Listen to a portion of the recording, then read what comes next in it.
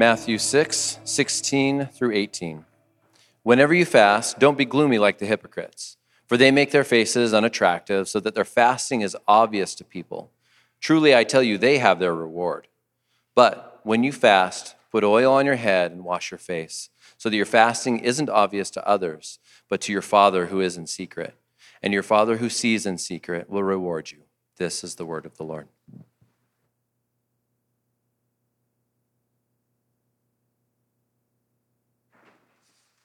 Thanks, Brian. Hey, good morning, everybody.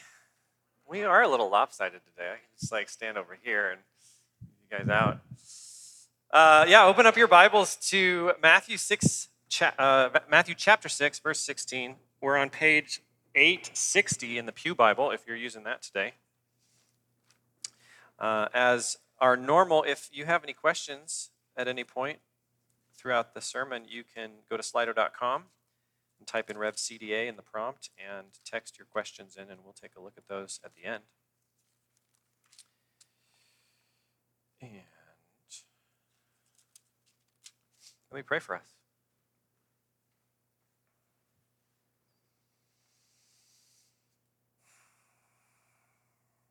Lord God, thank you for your presence. God, you promise to never leave us or forsake us. Jesus, you say that you are with us always. And with all of the other voices and noises and lights and sounds and distractions in our world, I forget that sometimes. I don't recognize that you are here. And I pray that these moments on Sunday mornings, they do a lot of things, but I pray that one of the things that they do is they just give us the space to remember that you are here, that you are with us, that your Spirit speaks to us through your word, through your people. God, I pray that as we continue on this discussion of spiritual discipline that we've been on, that you would encourage us, that you would exhort us, maybe that you would rebuke us if that's what we need this morning, but that more than anything, that you would remind us that these practices that you've given us are gifts of your presence, means of grace to recognize who you are and to draw close to you. And I pray that that would just be the experience of all of us this morning as we worship through the teaching of your word. In Jesus' name, amen. According to healthline.com,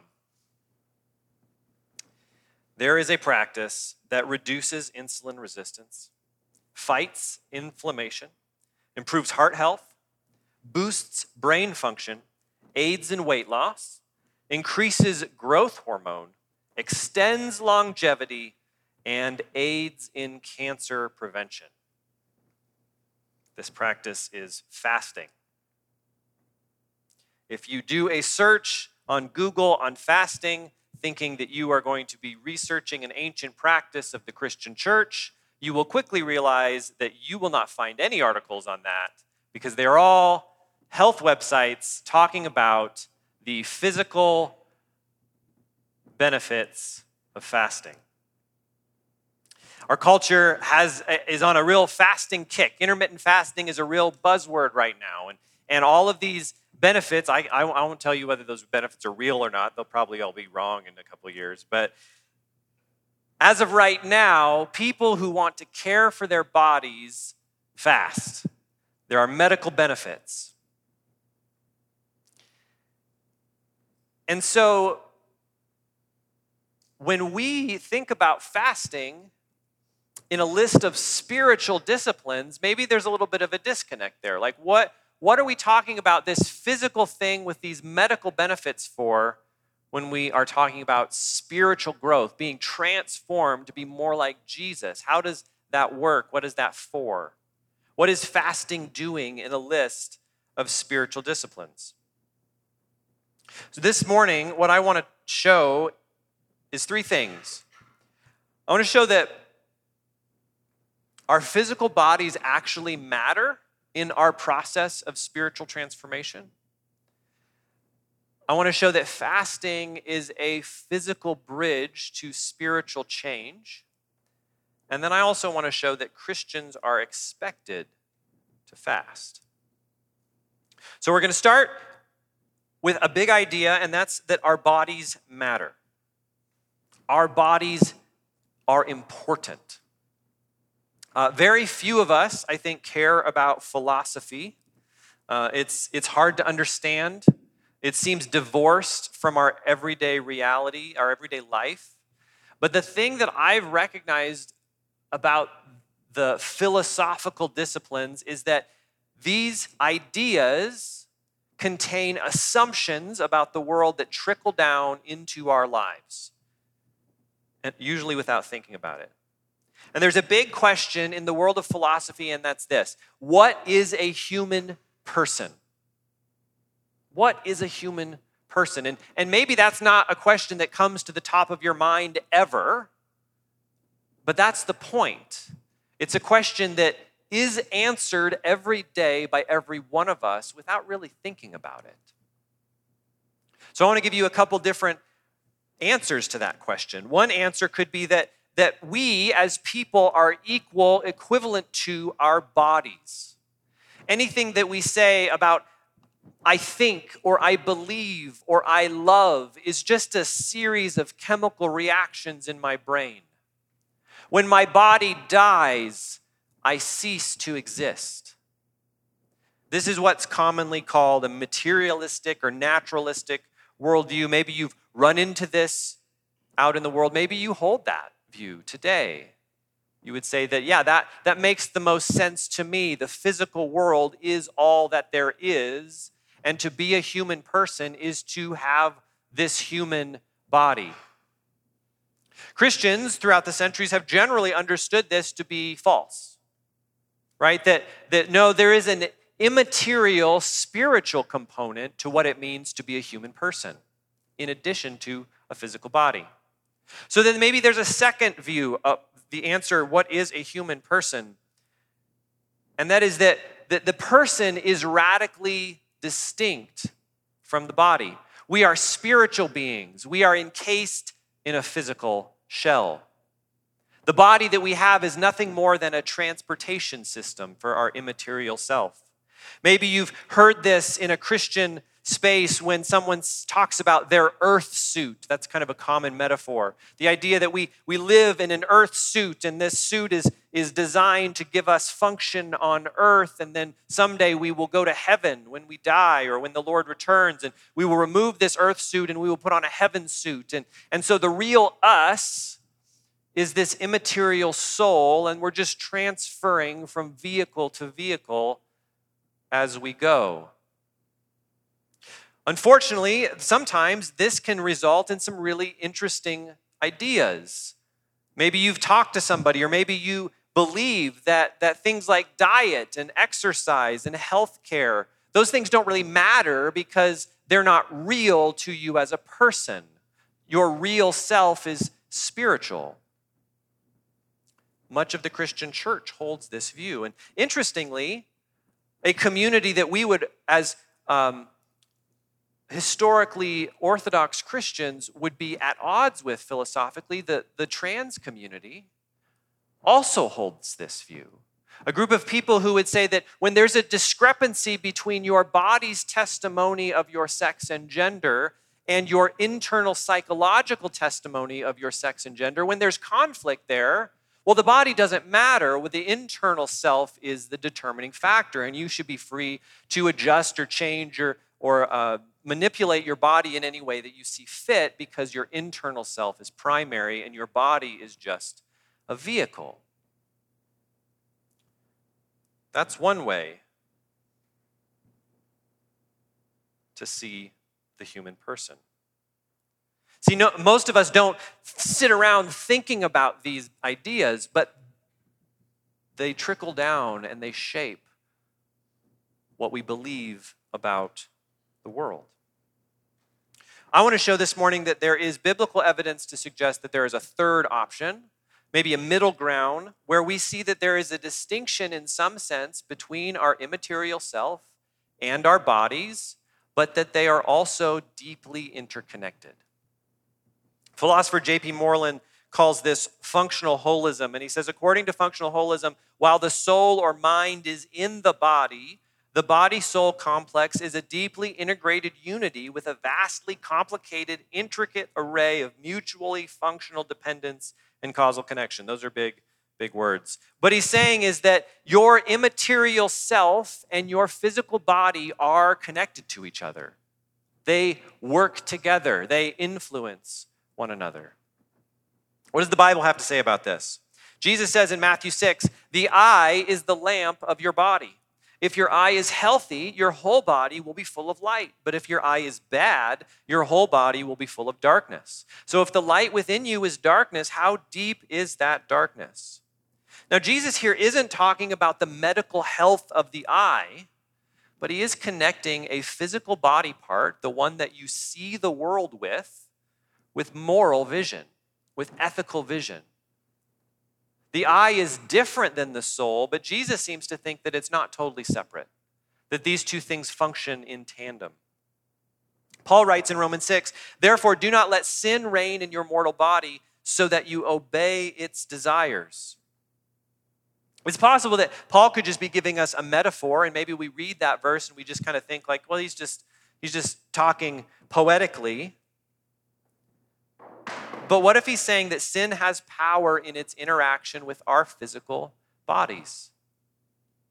So later on in Romans 12, he writes, therefore, brothers and sisters, in view of the mercy of God, I urge you to present your bodies as a living sacrifice, holy and pleasing to God. This is your true worship. Do not be conformed to this age, but be transformed by the renewing of your mind, so that you may discern what is the good, pleasing, and perfect will of God. Paul is concerned here about how both our bodies and our minds relate to God and how we offer them both in worship. James is pretty blunt in James 3. He says, the tongue is a fire. The tongue, a world of unrighteousness, is placed among our members. It stains the whole body, sets the course of life on fire, and is itself set on fire by hell. And again, we're quick to assume that James is just being metaphorical. He's just talking about our speech. But what does he mean by saying that the unrighteousness of the tongue stains the whole body? Dallas Willard writes, for good or for evil, the body lies right at the center of the spiritual life.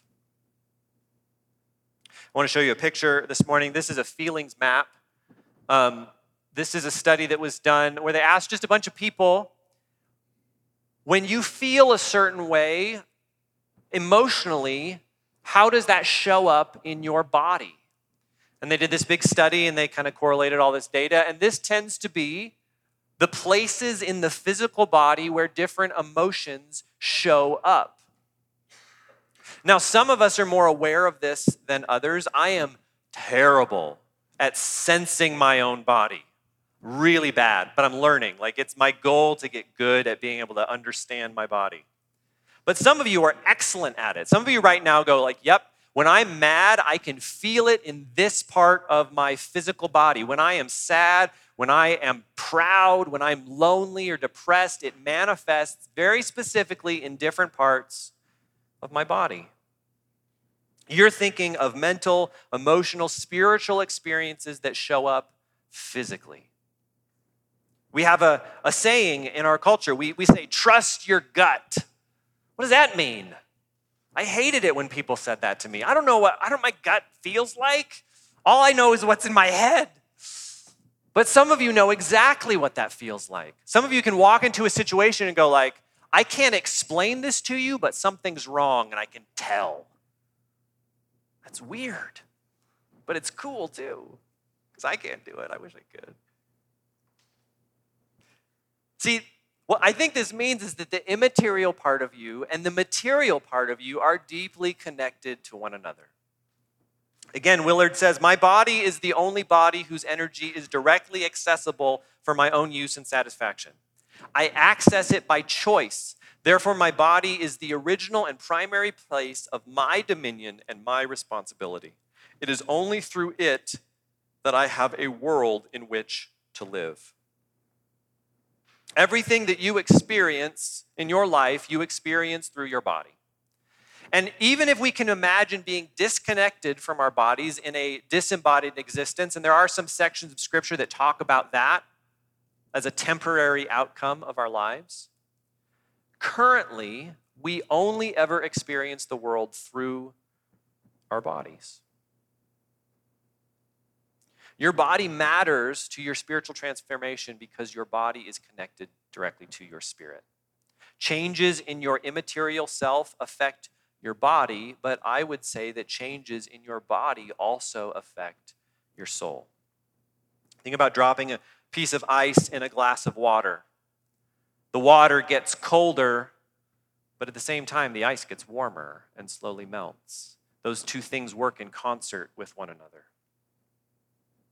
So this is where we start talking about fasting. We tend to think of spiritual disciplines as a function of the mind. We think about God. We speak to God in prayer. We read the scriptures. These seem, on one level, to be intellectual disciplines. But fasting activates a completely different part of ourselves for the purpose of spiritual transformation. John Mark Comer says, fasting is drawing on the Spirit's power not through your mind, but through your stomach.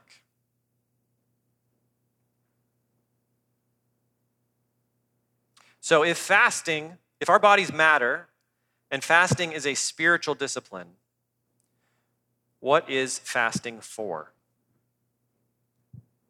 We talked all about these health benefits of fasting. I want you to set those aside for a second,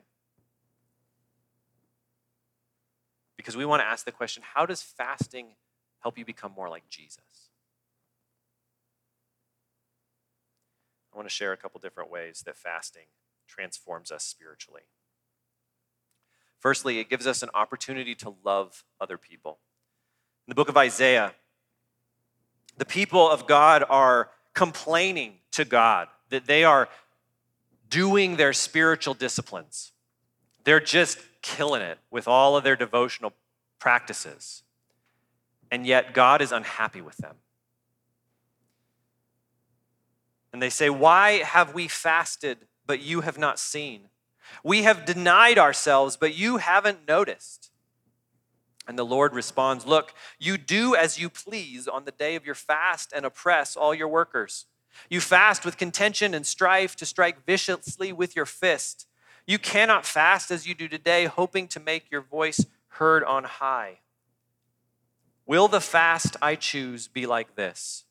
A day for a person to deny himself, to bow his head like a reed, to spread out sackcloth and ashes? Will you call this a fast and a day acceptable to the Lord? This isn't the fast I choose. To break the chains of wickedness, to untie the ropes of the yoke, to set the oppressed free, and to tear off every yoke. Is it not to share your bread with the hungry, to bring the poor and homeless into your house, to clothe the naked when you see him, and not to ignore your own flesh and blood? Then your light will appear like dawn, and your recovery will come quickly. Your righteousness will go before you. The Lord's glory will be your rear guard." God's critique of the Israelites here is that their fasting is disconnected from care for the poor.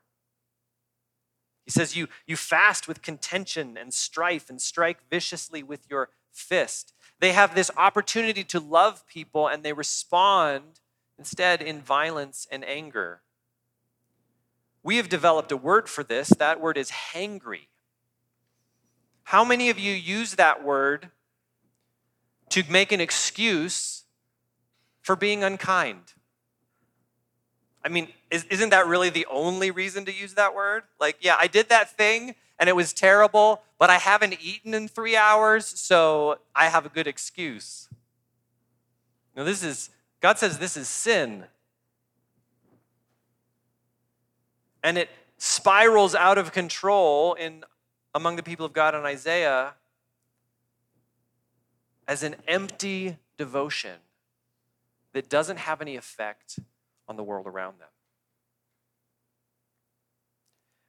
Their fasting is revealing to them that they do not actually have control over their bodies and that their bodies are causing them to sin. And furthermore, God says you should be using the resources that you save through not eating and give those to those in need. You should share your bread with the hungry. So maybe you're a person this morning that would say, man, I am so grieved by the injustices in the world.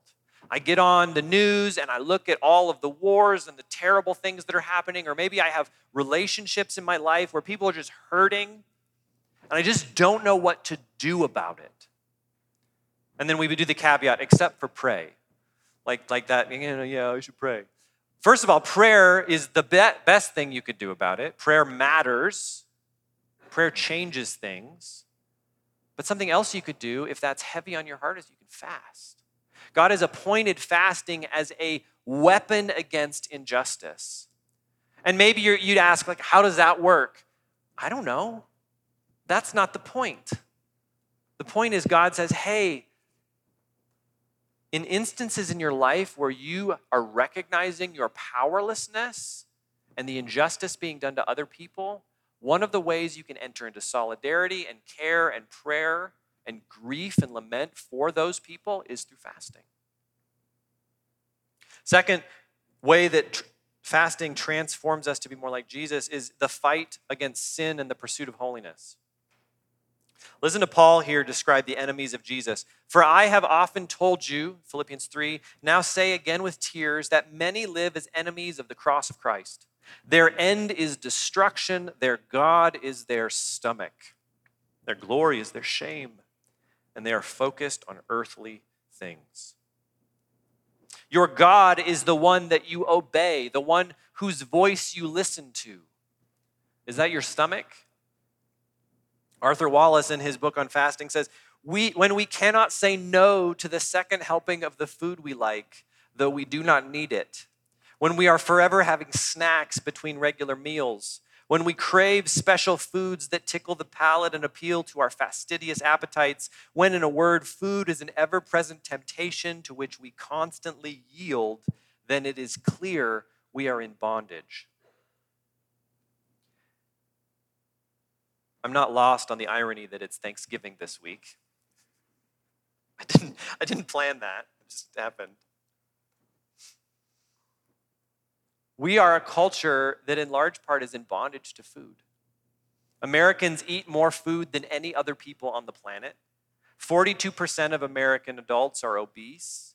And the cost of obesity-related diseases in the United States is $1.7 trillion, which is almost 10% of our entire gross domestic product. And again, set aside the physical health issues here. What is the spiritual issue? We as a people cannot say no to food, and it is slowly killing us. Fasting is a tool by which we can learn to say no to things that our body wants. John Mark Comer again says, with fasting, we decide of our own accord to not give our bodies what they want, which is food. As a result, when somebody else decides not to give us what we want, we don't freak out, rage, or go ballistic on Twitter. We've trained our souls to be happy and at peace, even when we don't get our way. See, this has massive implications for all kinds of temptation. Even if you would say, like, food isn't really a big temptation for me, that's fine. I guarantee you there is something in your life that you are drawn to, that you shouldn't be, that is wicked and sinful, that you find yourself stuck in, that you want the power to overcome, but you can't seem to find it. I heard a pastor say once, the person that can learn to say no to a cheeseburger can learn to say no to pornography. If you take fasting seriously, you will find out that it is difficult. But as you do it, as you practice it, the Spirit of God in you will increase your self-control in all sorts of ways. And that self-control is blind to the temptation. Increasing your self-control with regards to food gives you self-control in regards to sex or money or power or influence or pride. Jesus says in Matthew 7, how narrow is the gate and difficult the road that leads to life, and few find it. That's a pretty sober warning. But what Jesus is saying is that the path towards him to be transformed is difficult. It's going to be hard. It's going to be challenging. And we have the opportunity to choose to make a difficult choice or an easy choice. Whether that's in relationship to money or relationships or jobs or ethical decisions, the possessions you have, food, time management, whatever. There is an easy path that is often satisfying our immediate physical desires, and that's usually not the path that leads towards Christ-likeness. Jesus says again in Luke 9, he said to them all, if anyone wants to follow after me, let him deny himself, take up his cross daily, and follow me. Practicing fasting is practicing denying yourself. I love this quote by Basil the Great in about 350 AD. He says, strong, powerful medicines can get rid of annoying worms that are living in the bowels of children. If you thought it was hard in 2023, that's what it was like in the 300s. Fasting is like that. It cuts down to the depths, venturing into the soul to kill sin. And again, at the top level, you might go like, that doesn't really connect in my mind that skipping a few meals would give me power to overcome sin. But that's actually how it's intended to work. And so if maybe you're somebody here today who's saying, man, I'm really struggling with fill in the blank temptation. I don't have the self-control I need to overcome this.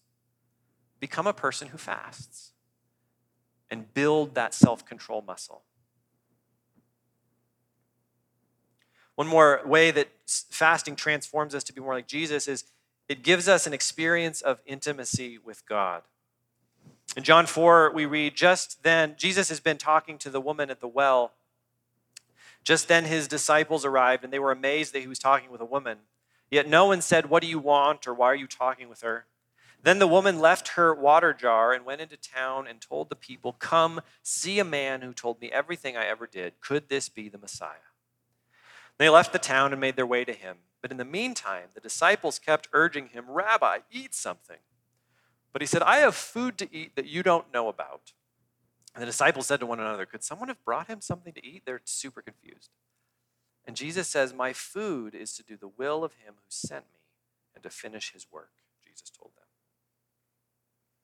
See, Jesus tells us that he is being spiritually nourished in spite of his physical hunger.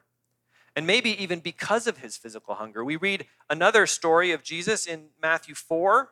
He's baptized and he's led up by the Spirit into the wilderness at the beginning of his ministry to be tempted by the devil.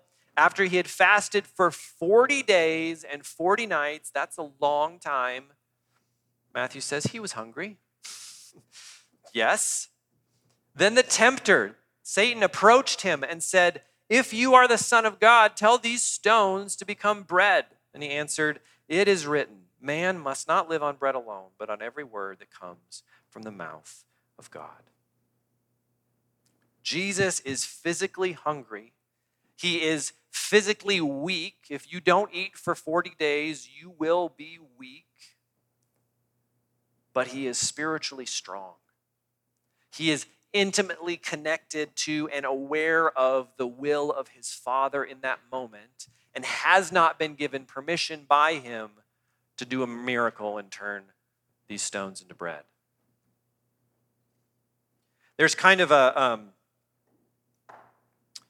there's a reality, I guess, that being drunk with alcohol or high on drugs,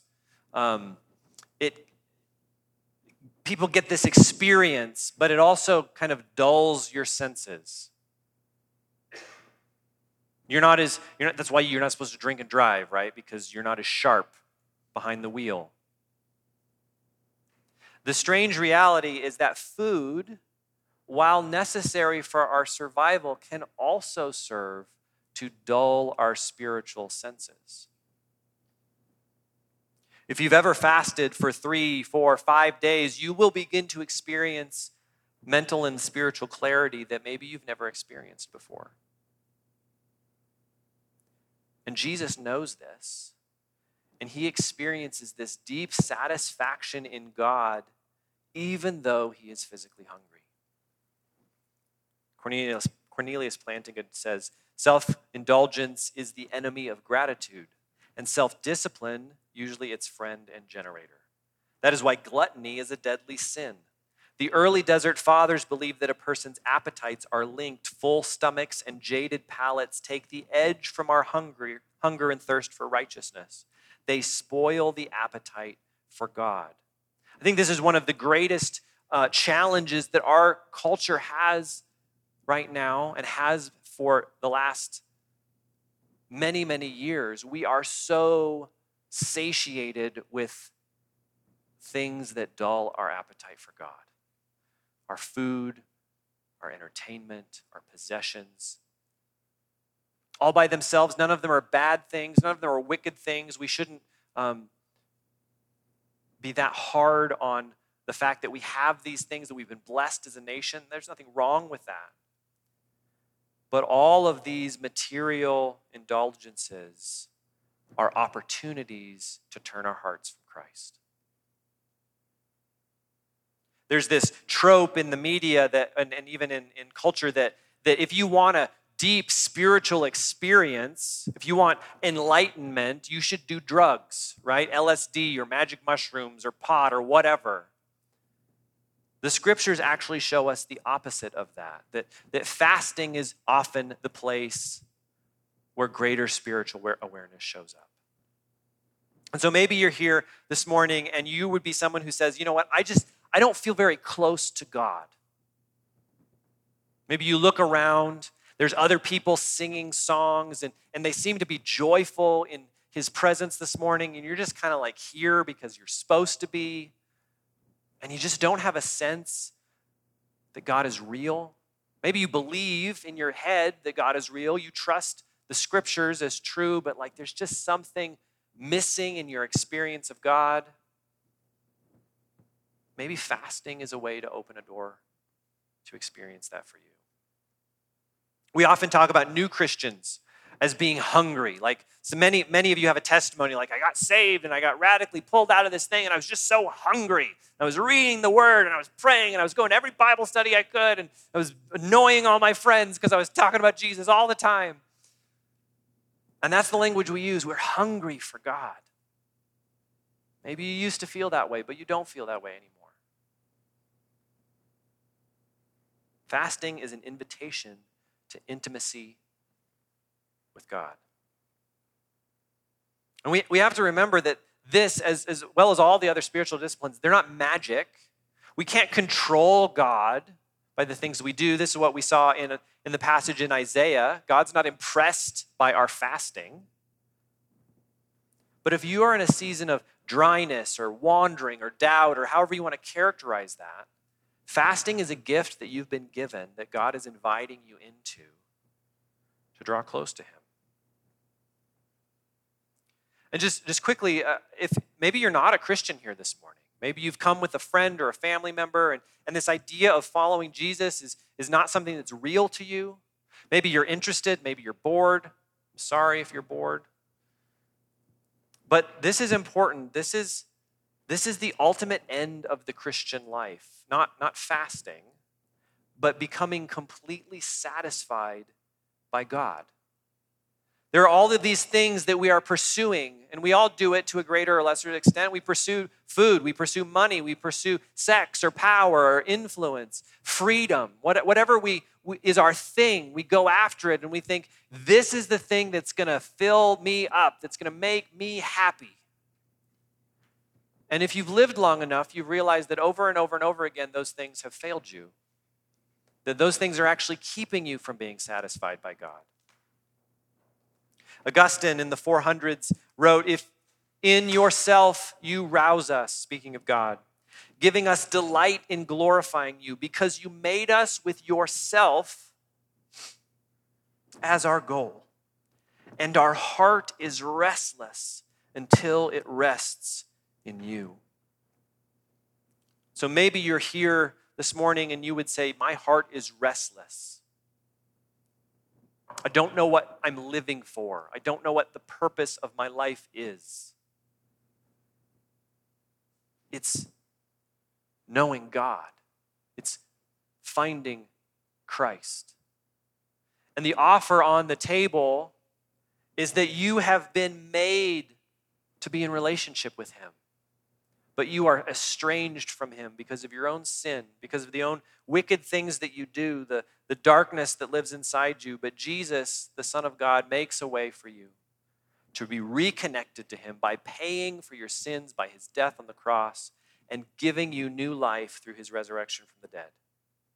And this is the free gift of God that we accept as Christians. It's a done deal, a historical reality. It happened on the cross thousands of years ago. And in Christ, those of us that have given our allegiance to Jesus, that have repented from our sins and turned to him, we are new people. We are adopted into his family. We're given new hearts, new desires, a new purpose. And this is a theological reality. And it happens in an instant when you say, yes, God, I want you. And then we're all invited into this process of making that theological reality practical.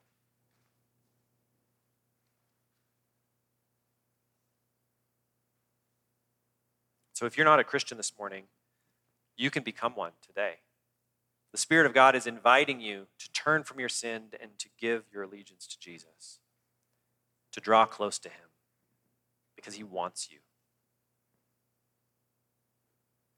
And for those of us that are Christians, maybe you, again, you remember a time when you made that decision. You said, yeah, I want to follow Christ. I want to give him my life. I want to turn away from the sinful life that I've lived, and I want to be transformed. And maybe you still believe it, but you're just not really feeling it anymore. Life has been difficult. Things have been painful.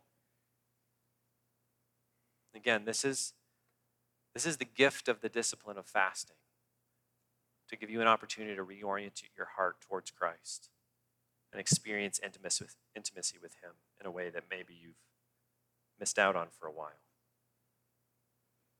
That brings us to my third point this morning, which is that fasting is expected. And to our text, Matthew 6, whenever you fast, don't be gloomy like the hypocrites, for they disfigure their faces so that their fasting is obvious to people. Truly, I tell you, they have their reward. But when you fast, put oil on your head and wash your face, so that your fasting isn't obvious to others, but to your Father who is in secret. And your Father who sees in secret will reward you. This is the only explicit teaching on fasting in the New Testament. We don't get a whole big manual on it. It's just Jesus saying, hey, when you fast, don't look sad. We have one other little clue in Mark 2. We read, now John's disciples and the Pharisees were fasting. Jesus came and asked him, or people came and asked him, why do John's disciples and the Pharisees' disciples fast, but your disciples do not fast? Jesus said to them, the wedding guests cannot fast while the groom is with them, can they? As long as they have the groom with them, they cannot fast, but the time will come when the groom will be taken away from them, and then they will fast on that day. So what are we supposed to learn from this? One primary thing is that fasting was just a normal part of the lifestyle of the Jewish people that carried over into our Christian faith. Jesus doesn't say, if you fast, if you want to decide to fast, here's a list of options that you can choose from. Fasting is one of them. He says, when you fast. Just like before, if you read Matthew 6, he says, when you pray. And I don't think anyone would say like, well, you can pray, you don't have to pray. No, we're commanded to pray. We are people who pray. Jesus uses the same language. It says, when you fast. He just assumes that his audience knows all about fasting because they've been doing it for hundreds of years. Later on, as non-Jews began to flood the church, early church leaders began to give more direction on how to fast. In the Didache, which was written in about the year 100, it says, "Do not have your fasts with the hypocrites, for they fast on Mondays and Thursdays, but you should fast on Wednesdays and Fridays." It's a fun little rule. The author there is talking about the Jewish people who had rejected Jesus. They fasted on Mondays and Thursdays, and he's like, we don't want to fast with them. We're going to pick 2 different days. But notice this, the assumption is like twice a week we're going to fast. That's just how we're going to live our lives. We learn from other early church leaders that a normal fast day began after dinner and ended the following night at dinner. Sometimes fasts were only partial. Maybe they were just a simple meal, plain bread. Sometimes fasting was for a day or sometimes several days, maybe longer. There were 21-day fasts. There were even 40-day fasts occasionally. Most of the time, Christians have fasted from food but not water. You can only really fast from water for a couple days. But in all of that, throughout Christian history, it has always been assumed that Christians would have some kind of fasting practice. Our generation of the church largely just ignores fasting altogether. And we are conspicuously out of alignment with both the command of Jesus and the historical understanding of that command for God's people. But we also see a warning here in this passage. This warning that Jesus says is the person who fasts is tempted toward pride. The person who fasts is tempted to show off their discipline and say, look at me, I'm so spiritual. I'm doing this thing. Aren't I awesome? C.S. Lewis says, fasting asserts the will against the appetite, the reward being self-mastery and the danger, pride. See, fasting is dangerous, particularly in our day. Because if you're somebody who's going to commit to fasting, you're weird. You're just a strange person, especially if you're not doing it, to get into ketosis or whatever. If you don't, never mind. Doesn't matter. The temptation that you will find, and this applies to all of the spiritual disciplines, but fasting is maybe unique in this, is that people will think you are just like a extra good Christian. You're like on a different level. They may not like it, they might not agree with it, but the idea is that like you're being put in the spotlight of like, wow, you fast? What are you fasting for? That's so holy. And Jesus says, guard against that. Don't act like you're fasting. Don't get all sad and sick looking. Just go about your day. Recognize that your spiritual discipline is between you and the Lord, and He will reward you for that.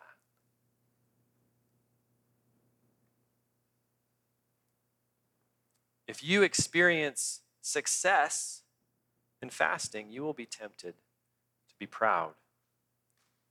And so Jesus says, hey, when you fast, don't make a big deal about it. Do it in secret. Now, this doesn't mean necessarily that nobody knows about your fasting. I mean, again, the Jewish people in the church have had these like regular fasting days. So if it's a fasting day in this culture, you kind of just know, like, yeah, everybody's fasting. But don't go out of your way to show off your spiritual discipline. Do it sincerely because you want to reap benefits from the Lord. So as we wrap up, I just want to talk a little bit about a rhythm of fasting. Maybe some of you have never fasted in your life. Maybe this is just a crazy idea that you've never really thought of. Maybe some of you have been a part of our church for a number of years and you've walked with us through different seasons of fasting that we've participated in. The scriptures do not give us rules here. They do not give us, even though like the Didache was written right after the apostles died and they had this like 2-day-a-week fasting rhythm, that's not in the scripture. And I think that gives us freedom to say, hey, you can fast whenever you want. However, there are a couple of seasons of the year that we as a church encourage one another to fast. And those seasons are Advent and Lent.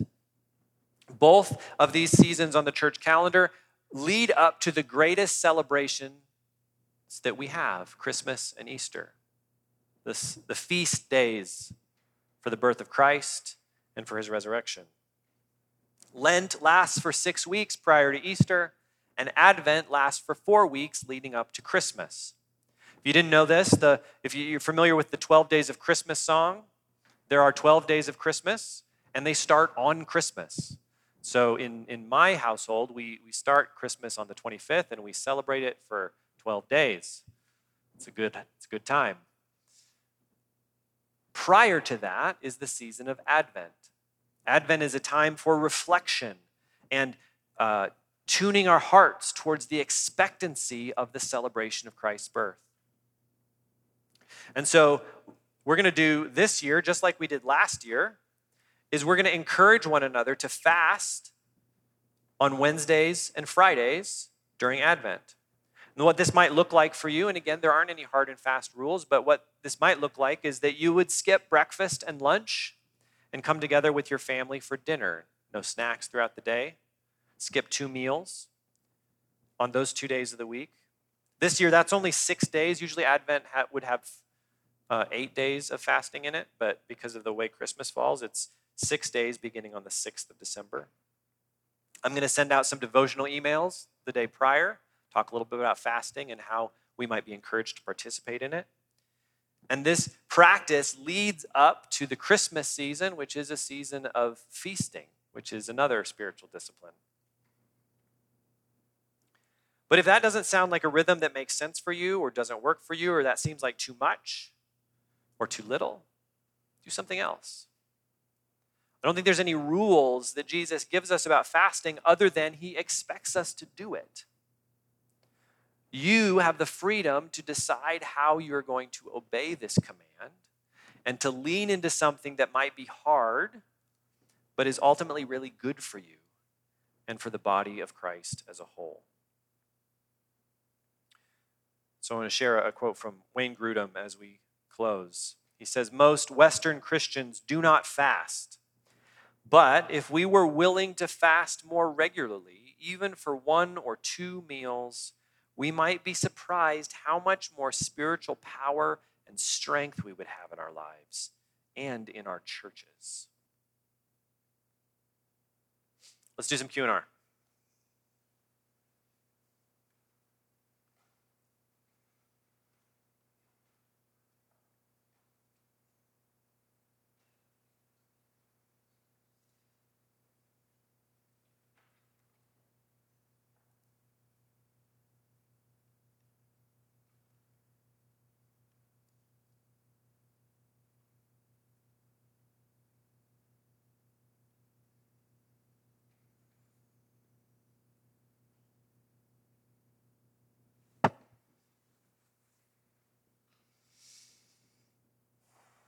When truth is revealed or spoken, will not all aspects of our person, mind, body, and soul resonate to draw us near?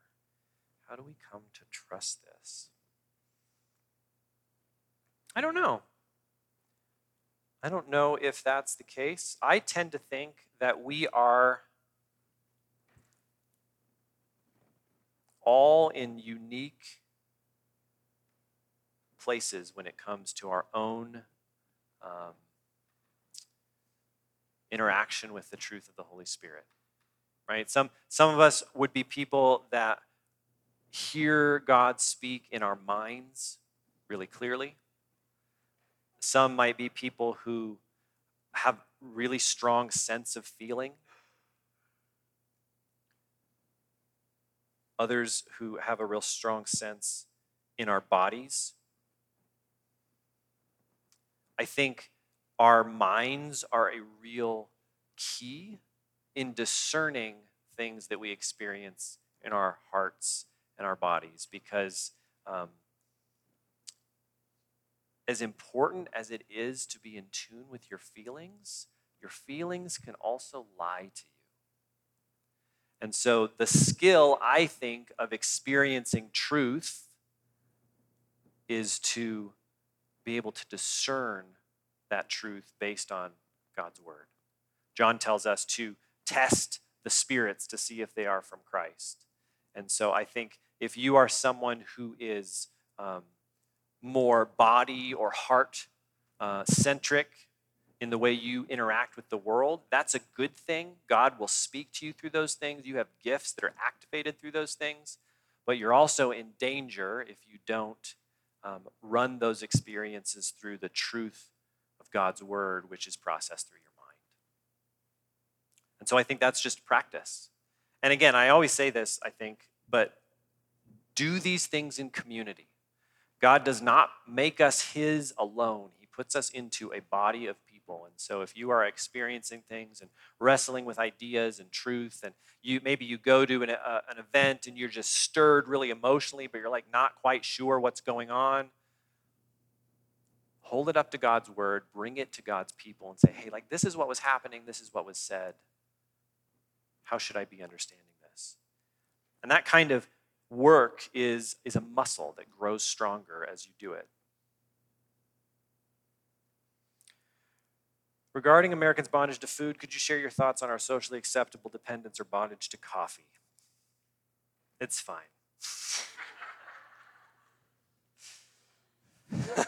No, that's a good point. Like, we shouldn't be people that are in bondage to anything. So if you are a person who, I can't, the t-shirt, like, no talking before coffee, or like all of those like funny things about like, I'm going to be a terrible person if I don't get my coffee, and until then, don't talk to me. Like, that's a big deal.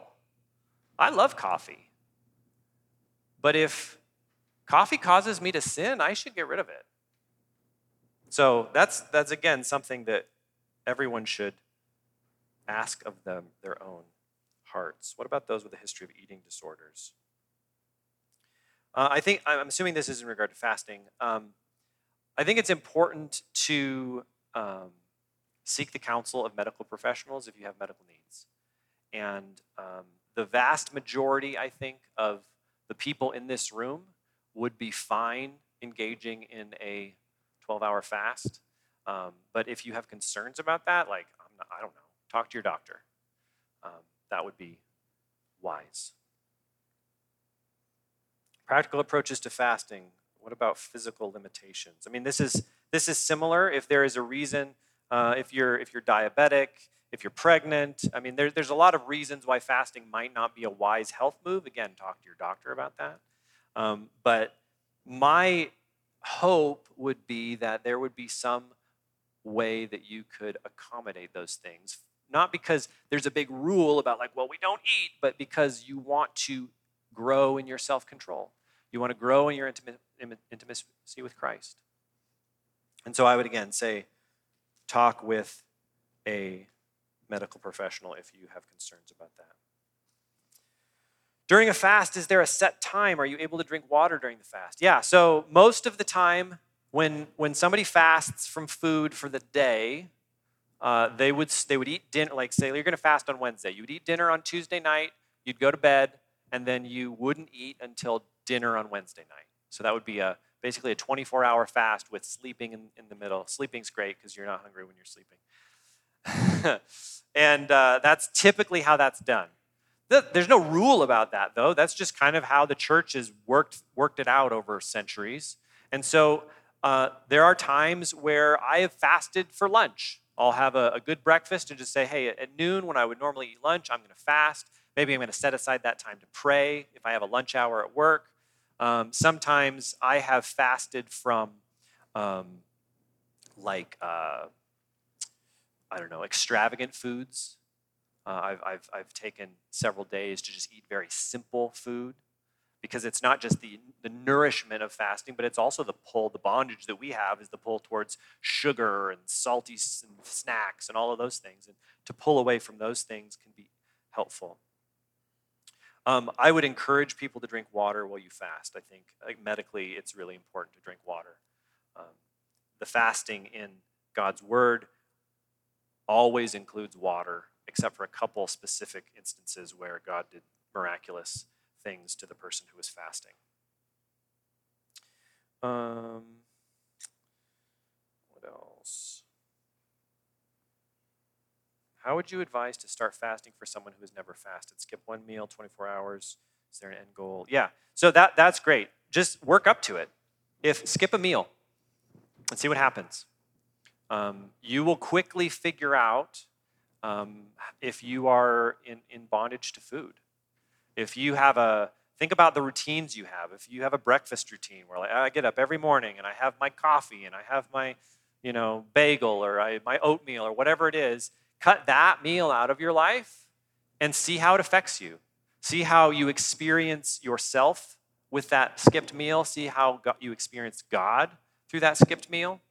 You can use that time for active spiritual activities, prayer and Bible reading, or you can just go about your day and pay attention to the voice of the Lord in that moment. You will probably experience some sort of disruption because your body is so used to that, and that's what fasting brings out, is that sort of disruption. Can a person fast pursuing both physical benefits and spiritual benefits? Does Scripture ever address the bodily benefits of fasting? I would say, you can't not experience the physical benefits of fasting while you're spiritually. That's, your body will react the way it reacts, right? And that's a good thing, I think. I don't know. I'm just confident that in a couple of years, everybody will be like, don't fast. It's the worst thing ever. Don't do it. It gives you cancer. Which is, that's how our medical science seems to work, at least in internet list articles. So yeah, is there a real physical benefit to fasting? I think so. I think, you might point to the story in Daniel chapter 1. Daniel and his friends have been taken captive by the Babylonians, and they're being given this food that is not kosher. It's not okay for them to eat based on the laws of Israel. And they're prisoners, and they're being forced to eat it. And they make this deal with the jailer and say, hey, if you will just feed us vegetables for a couple weeks and see how we do, we would really love to just do this experiment with you. And so they do that. They just have this kind of vegetable diet, and they end up being healthier and better off than all the other prisoners who had the other food. I tend to think that's more a story about the miraculous working of God to preserve them in that situation, and not here's the best diet plan from the Scriptures. I don't think that is the point. But that being said, yeah, if there are physical benefits from fasting, they will happen to you while you fast. But the primary purpose of fasting in the Scriptures is spiritual connection with the Lord. Okay, I think I got them all. If I missed your question, come talk to me later. We're going to take communion this morning. Communion is one of those places where the physical and the spiritual combined in a really mysterious way. Paul says in 1 Corinthians 10, the cup of blessing that we bless, is it not a sharing in the blood of Christ? The bread that we break, is it not a sharing in the body of Christ? While fasting is abstaining from food for spiritual benefit, communion is eating food for a spiritual benefit. And so as we sing together, if you're a Christian here today, I would invite you to come to the table and receive the bread and the cup. In some spiritual way, the body and blood of Christ meant to nourish your souls. Spend some time listening to the Lord concerning fasting this morning. For some of us, maybe this is new for you. Donald Whitney, in his book on spiritual disciplines, asks, do you need to confess and repent of any fear of fasting? If Jesus has given us a command in this area, are we people who have just been disobedient to it? And what would it look like to make a plan to fast as the Lord directs? Spend some time as we share communion, asking the Lord these questions. As we worship together, you're welcome to sit or stand. The prayer rugs are available to come and kneel on. Sometimes, again, changing the posture of your body sometimes changes the posture of your soul.